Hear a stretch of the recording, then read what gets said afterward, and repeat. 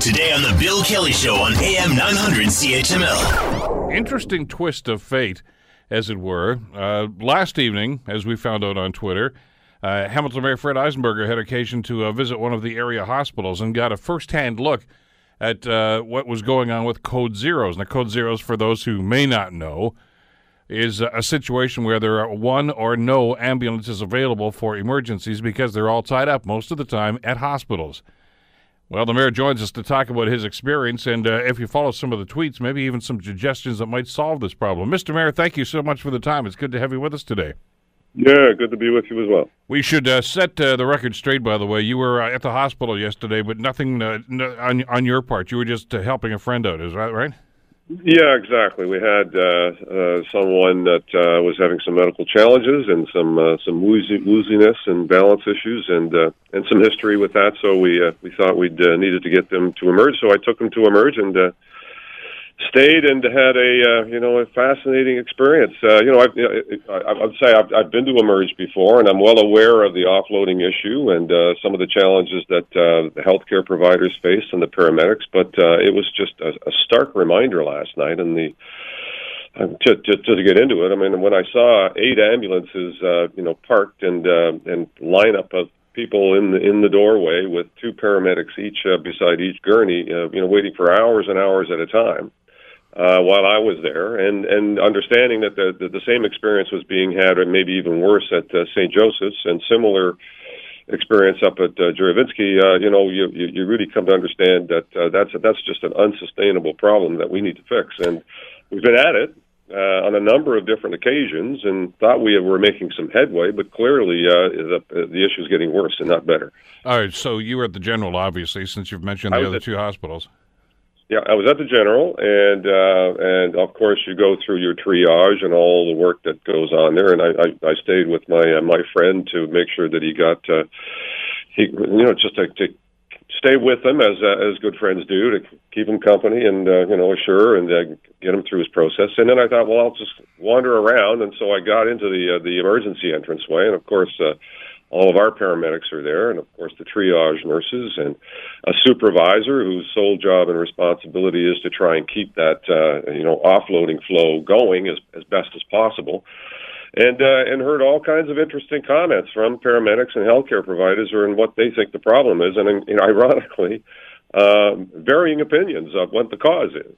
Well, and that's interesting because, I mean, from my time on as a city councilor, and you've been in council not just as a mayor but as a councilor as well, you do what you can to try to get the stories here, and more often than not, you rely on managers, et cetera, to do this, and over the last number of years, you've had a series of them, whether it's Mario Pastorero from the paramedics, whether it's your own staff that are talking about this, and you hear numbers and et cetera. But you don't often get the opportunity to actually get a first-hand look at this. And as happenstance would come forward here, there you are right in the middle of this and getting that first-hand knowledge from the folks that are right on the ground involved and actually, being affected by this. Exactly. And for people that are, brought their families in for, regular care. I talked to some of the patients. They were gracious enough to have a word, and some of them, are having aneurysms. Some of them are, frequently there, and many of them first time ever, and going through a unique experience. One gentleman, his family, gentleman had a stroke, and of course the caring family was there, lovely people, and obviously concerned about Dad, and the most important cases were getting the priority care as it should be.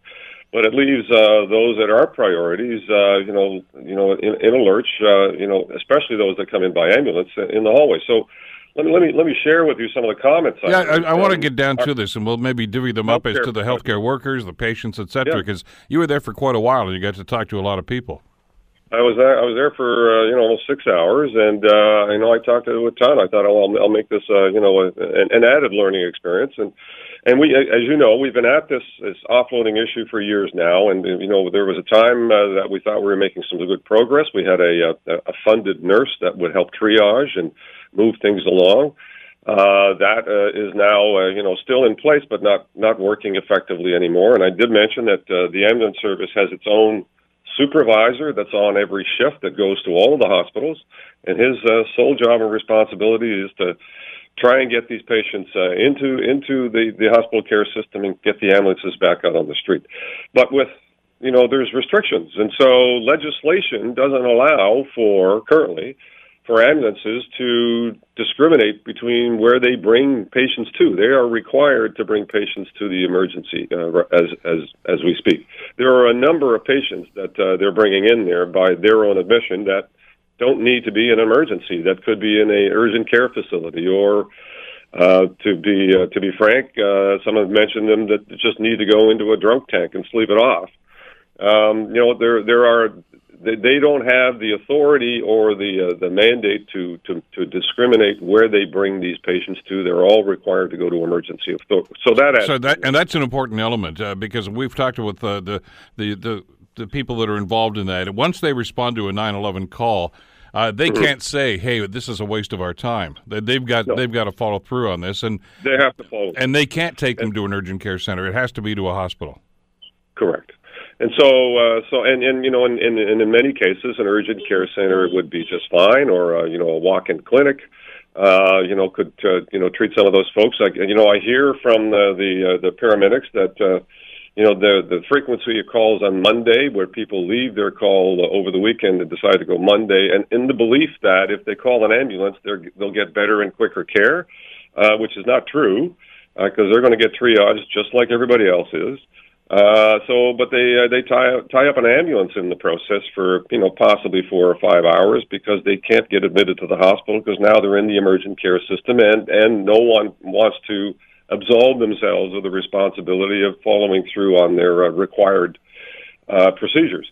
So that's one issue. The other issue is we are a regional hospital center that takes patients from Southern Ontario because of, proudly great expertise in cancer and great expertise in heart care at the General. That then, brings patients from other areas, and those ambulances also come in and offload patients, which adds to the load. And then if you add, flu season on top of that, and aging population, and, one of the supervisors advised me that his belief was that far too many patients are left in the hospital that should be in long-term care, and because there aren't any long-term care beds, they can't go to long-term care. Therefore, they remain in hospital until something's available, and that ties up beds for people that are in more critical need of getting admitted to the hospital, which then backs up the line. So there's a multitude of issues here that I think requires probably a multitude of partners coming together and saying, okay, let's sort this out, and let's figure out some sort of permissive legislation for paramedics, for starters, that allows them to make a reasonable call as to what the appropriate location for care should be. We already know that far too many people use the emergency services as a doctor's office, and hence the advent of walk-in centers, and that certainly has helped that situation. But now we're dealing with that same kind of problem in the ambulance services, and obviously they want to be out. They're frustrated. Paramedics are frustrated because they don't see it as their job to be standing in the hospital for 5 or 6 hours. They need to stand with their patient until they're admitted, and then they can go. And so most of their shift they're doing nothing. Other than some monitoring for some individuals that are now sitting in hallways in the hospital. So you've had a chance to talk to the people that are being impacted by this on a shift-by-shift basis. Did they have any ideas on how to make this better? Well, and so I've just kind of gone over the whole range of ideas that I've heard. So freeing up the long-term care beds, or getting more long-term care beds, would free up the ability for people to move out of the hospital more quickly, and then free up those beds for admittance for more critical care people. The legislation around, I believe there's some legislation that's being proposed that would allow paramedics a little more authority to decide where the best level of care would be. That would certainly be helpful, because that would eliminate a lot of folks coming into the system that don't need to be there. So one of the comments from one of the paramedics was that far too many people that are intoxicated are, the police would call them and say, we've got a person, intoxicated, lying on the ground or wherever they are. Then, that triggers a whole mechanism for the ambulance services to get involved. And of course, they have to take them to the hospital when, one of the comments from the paramedics is what they need is a drunk tank to go sleep it off. And they don't need to be tying up the urgent emergent care facilities, in the hospital. So there's a multitude of issues happening here, and I think everyone has a role to play. And I'm hoping that I can pull all the providers together and start maybe collectively have a summit about how do we deal with this issue, because this cannot continue. I mean, it's now the new normal to have 5, 6, or 7 ambulances tied up for hours at a time, sitting at the hospital doing absolutely nothing when they should be out on the road, ready to deal with critical emergencies, which is really their main purpose, is not patient transfer, but saving people's lives and getting them to the hospital so they can get the critical care they need. It's interesting that you got this feedback, but obviously it's not a black and white issue. I mean, I understand, because I've heard this from some frontline workers as well, that there's some people that probably shouldn't be going, and we should be able to make that evaluation. I should remind them that there's a lawsuit pending right now that where there was an evaluation made about an incident and somebody ended up dying, and I don't know how that's going to get resolved, but I'm just saying you got to be careful, because there's some legal obligations that need to be adhered to as well. So I don't think that's going to move forward, but I'm getting the sense that what you'd like to do now is replicate this session that you had last night, Mr. Mayor, and have some of these frontline folks sitting around the table and coming up with some possible solutions that you could present to somebody. Yeah, I mean, I've certainly heard a lot last night, and I'm feverishly taking notes, and I'll be talking to our chiefs of fire and paramedics and health sciences. Rob McIsaac, I CC'd on the message, and I know we all have collective concern about this issue. This is not one that's been ignored, but it's one that seems to be getting worse rather than getting better, notwithstanding the efforts that we've all made to try and make improvements here. And consumer demand is a factor. So educating people on when it's appropriate to call an ambulance and when it's not is part of the answer.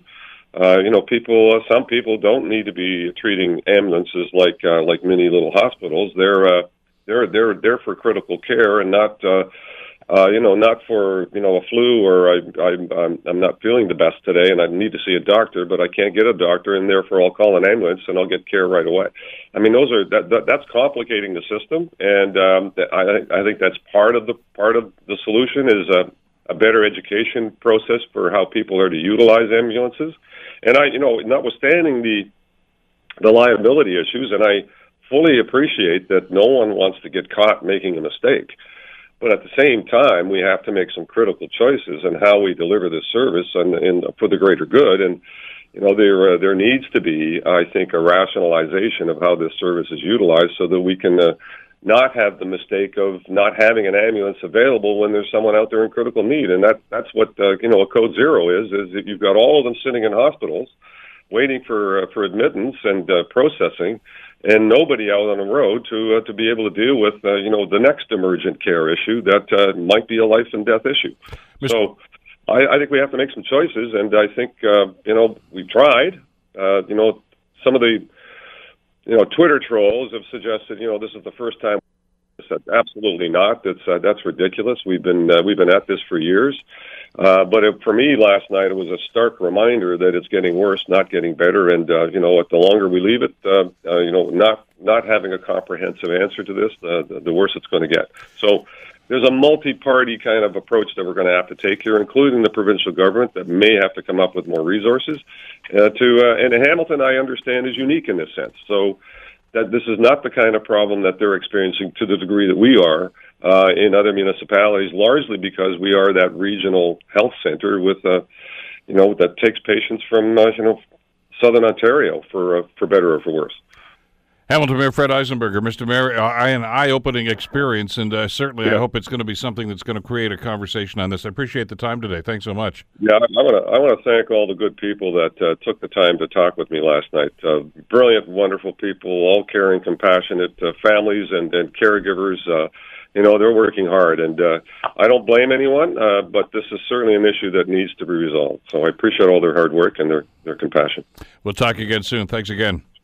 Thanks, Bill. Hamilton Mayor Fred Eisenberger, with his experiences from ER last night, a 6-hour stint at Hamilton General Hospital. He got a first-hand look at what was going on with the Code Zero situation. The Bill Kelly Show, weekdays from 9 to noon on AM 900 CHML.